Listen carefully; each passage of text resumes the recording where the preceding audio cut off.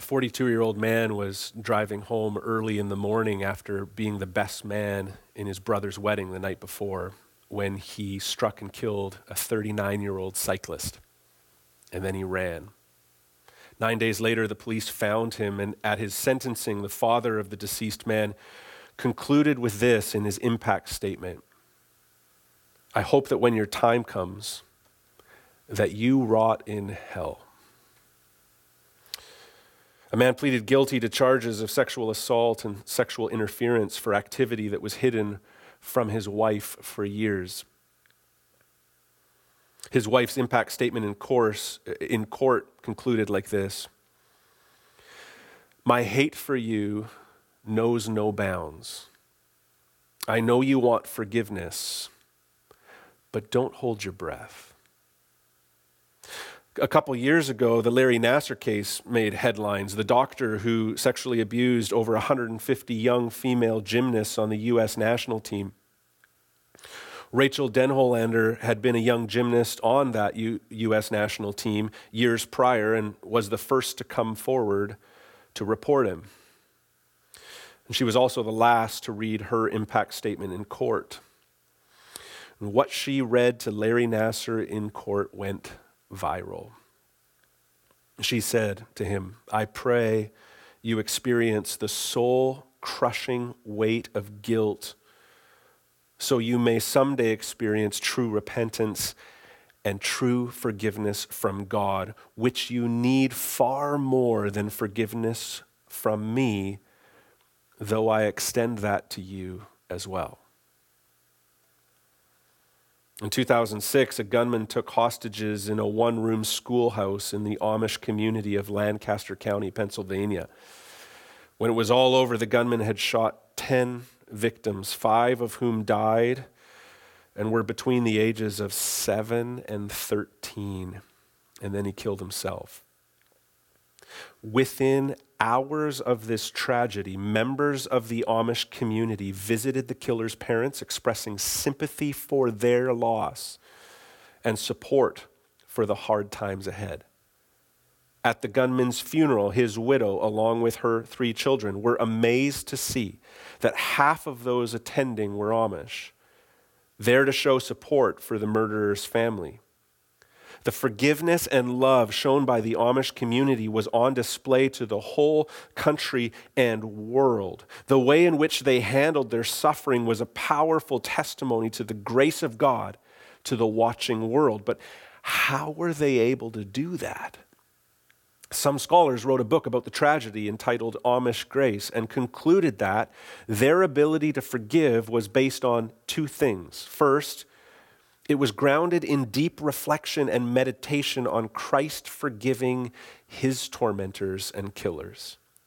At the heart of our faith is a man who died for his enemies. We sing about it, speak about it, we celebrate it constantly.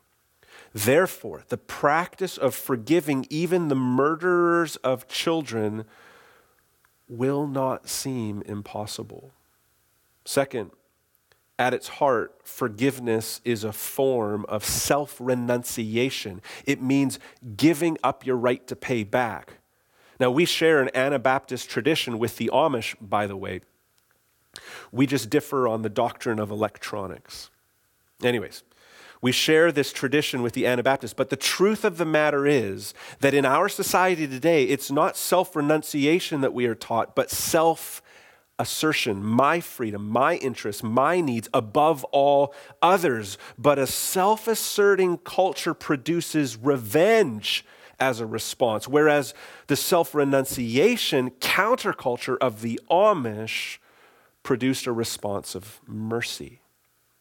The scholars concluded, most of us therefore have been formed by a culture that nourishes revenge and mocks grace. We are looking at the 5th beatitude with our time today, and here's what it says in Matthew chapter 5, verse 7. "Blessed are the merciful, for they shall receive mercy." The Good Life according to Jesus says, blessed, happy, flourishing are those who are merciful over and against a culture that mocks grace, seeks revenge, and harbors resentments. So here's what we're going to do with our time together. First, we're going to look at mercy can never be earned. Second, mercy means compassion plus action. We can make up a word, complaction. And then third, mercy is forgiving. So first, mercy can never be earned. Now, there's a way of getting this verse wrong. There's a bad interpretation of this verse. It's been said that no other beatitude has been as misunderstood as this one. It's often read this way. See if you've read it this way yourself. If I'm merciful towards others, God will be merciful towards me. Now, just one chapter later in Matthew 6, we see the Lord's Prayer, and it's often read this way. If you forgive, you will be forgiven. If you don't, you won't be forgiven. Now, there are at least two things wrong with that interpretation of the text. Here's the first. If you and I were to be judged strictly on those terms, it's a certainty that not one of us would be forgiven and ever see heaven. Quite literally, being forgiven by God by the rubric of the way we forgive others would leave everyone on the planet unforgiven and eternally damned. You and I don't want this. God forgiving us to the measure that we forgive others. That's problematic for us. Here's the second. If we are to interpret it that way, then we would at the same time never again be able to say that we are saved by grace. All of the glorious passages like, while we were yet sinners, Christ died for us, would be void of meaning. It conflicts with other things we read in the Bible. So we need to use the Bible to interpret the Bible. We need to use the Bible to interpret this text. It cannot be saying that. So how are we to understand this text then? First, we see that God is saying that I'm only truly forgiven when I am truly repentant. But to be truly repentant means that I realize I deserve nothing but punishment. And that if I'm forgiven, it can only be attributed completely to the love and mercy and grace of God and nothing else. Second, if I'm truly repentant and realize my position before God and realize that I'm only forgiven because of the sheer mercy of God, it inevitably makes me merciful towards others. Now, I've said before in this series that all Christians are to embody all of the Beatitudes. We're not to pick and choose and be like, well, I'm naturally a meek person, so I'll be that one. But we are to embody all of them. Not only that, they all build upon each other. We've seen that if I'm poor in spirit, I realize the depths of my depravity and that I have no righteousness of my own. And so I mourn because of the sin that's within me, and I become meek, which means now that I've caught a true and accurate glimpse of myself, nobody else can hurt me or say anything too bad about me. And I hunger and thirst for the righteousness that I've seen in Jesus, and that gives me new life and a new nature. And so if I've experienced all of that, which is the first four Beatitudes, my attitude toward everyone else is completely changed. I see them with new vision. I see them with Christian eyes, you could say, as where I would be but for the grace of God. And so I'm able to look upon other sinners mercifully. D.A. Carson put it this way: if we are not merciful, we will not be shown mercy. But how could the unmerciful man receive mercy? The one who is not merciful is inevitably so unaware of his own state that he thinks he needs no mercy. He cannot picture himself as miserable and wretched. So, how shall God be merciful toward him? By contrast, the person whose experience reflects these Beatitudes is conscious of his spiritual bankruptcy. He grieves over it, hungers and thirsts for righteousness, and is merciful toward the wretched because they recognize themselves to be wretched. See, in being merciful, he is also shown mercy. Do you see it? Those who have received the mercy of God will inevitably show mercy towards others. We're going to build upon that more later. But first, I just want us to get the term right. Now, grace and mercy are popular words in the church. We use them a lot, and they're closely related, but they're subtly different in definition. So let's work that out. Stuart Briscoe said, grace is God giving us what we don't deserve. Mercy is God withholding from us what we do deserve. Kent Hughes put it this way: grace is shown to the undeserving. Mercy is compassion to the miserable. Now, mercy, however, is not simply feeling compassionate. Mercy exists when something is done to alleviate distress. Mercy really means a sense of pity plus a desire to relieve the suffering. It's pity or it's compassion plus action. So let's look at that together. In other words, mercy requires action. Mercy is active.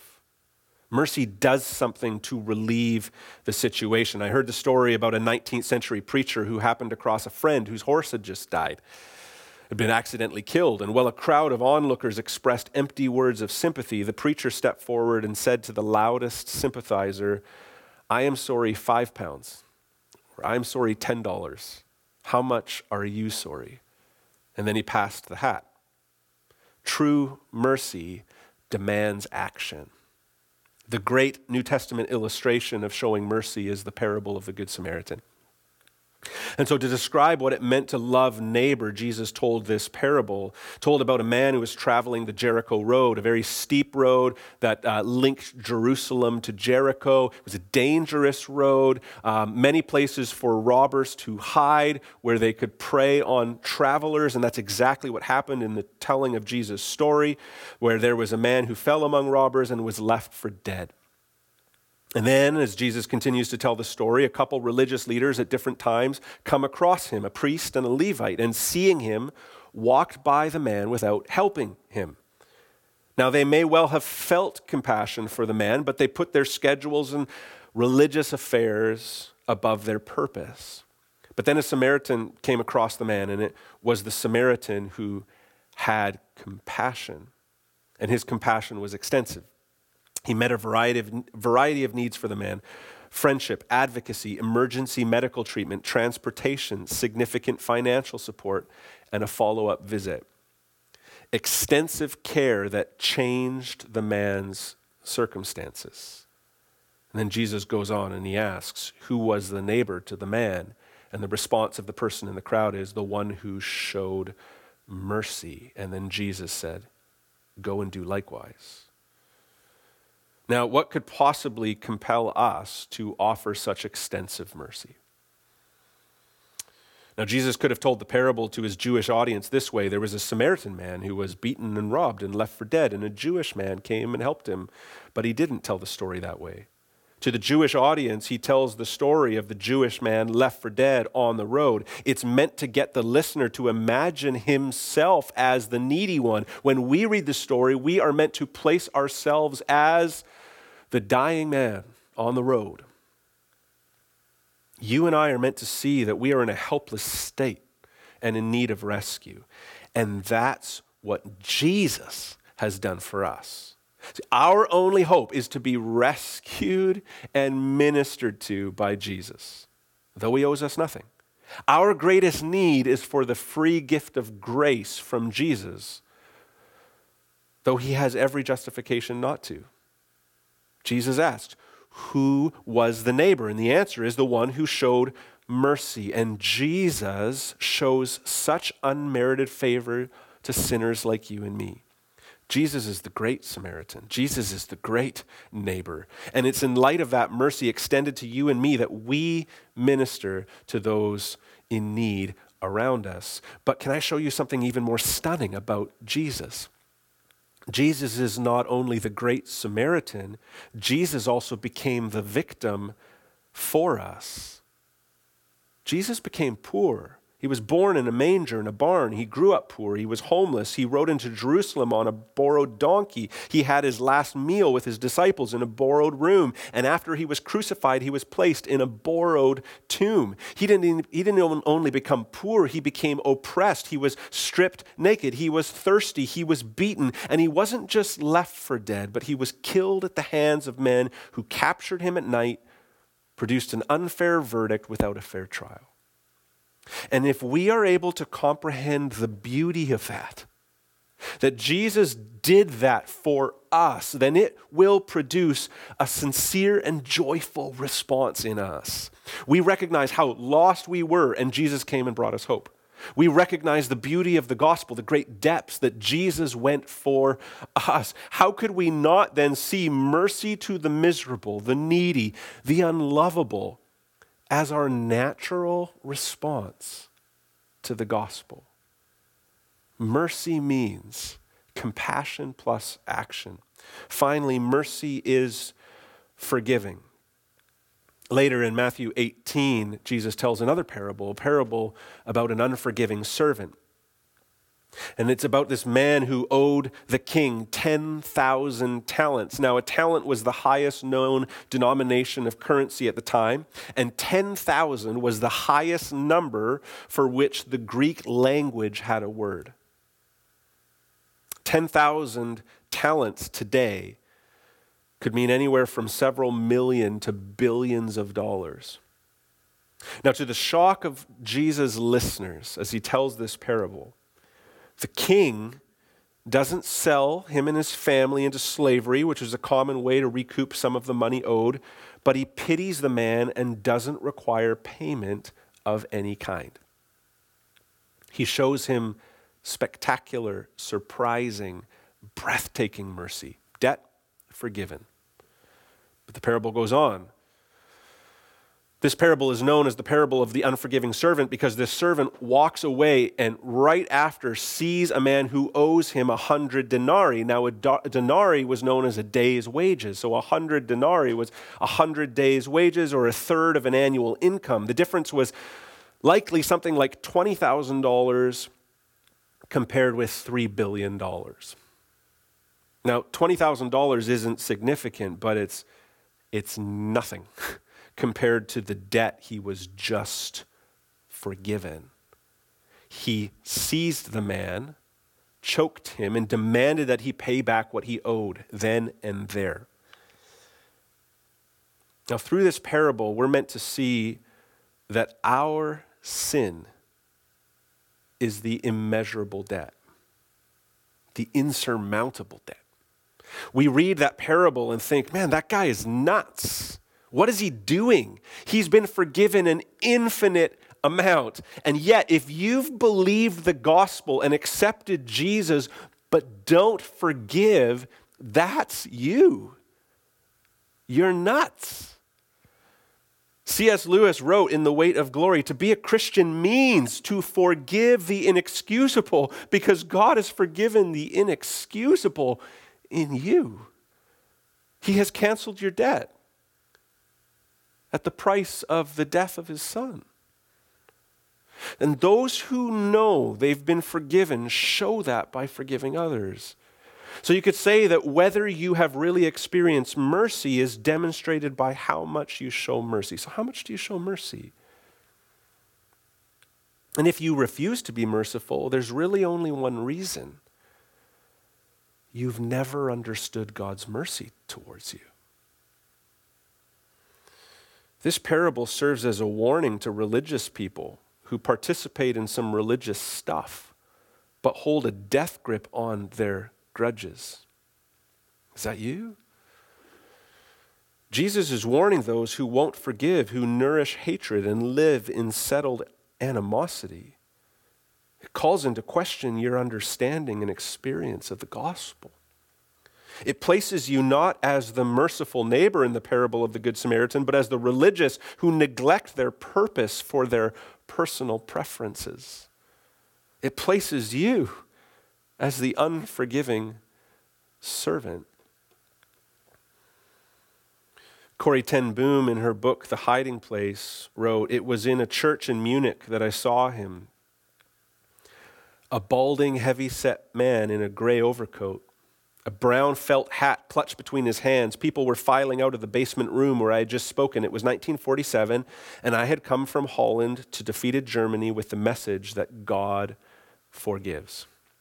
And that's when I saw him, working his way forward against the others. One moment I saw the overcoat and the brown hat, the next a blue uniform and a visored cap with its skull and crossbones. It came back with a rush. The huge room with its harsh overhead lights, the pathetic pile of dresses and shoes in the center of the floor, the shame of walking naked past this man. This man had been a guard at Ravensbrück concentration camp where I was sent.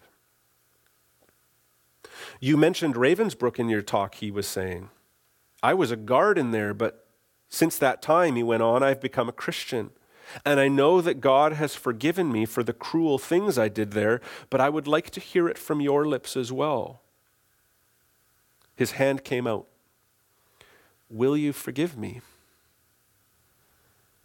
And as I stood there, she wrote, "I whose sins had every day to be forgiven and could not. Betsy, my sister, had died in that place. Could he erase her slow, terrible death simply for the asking?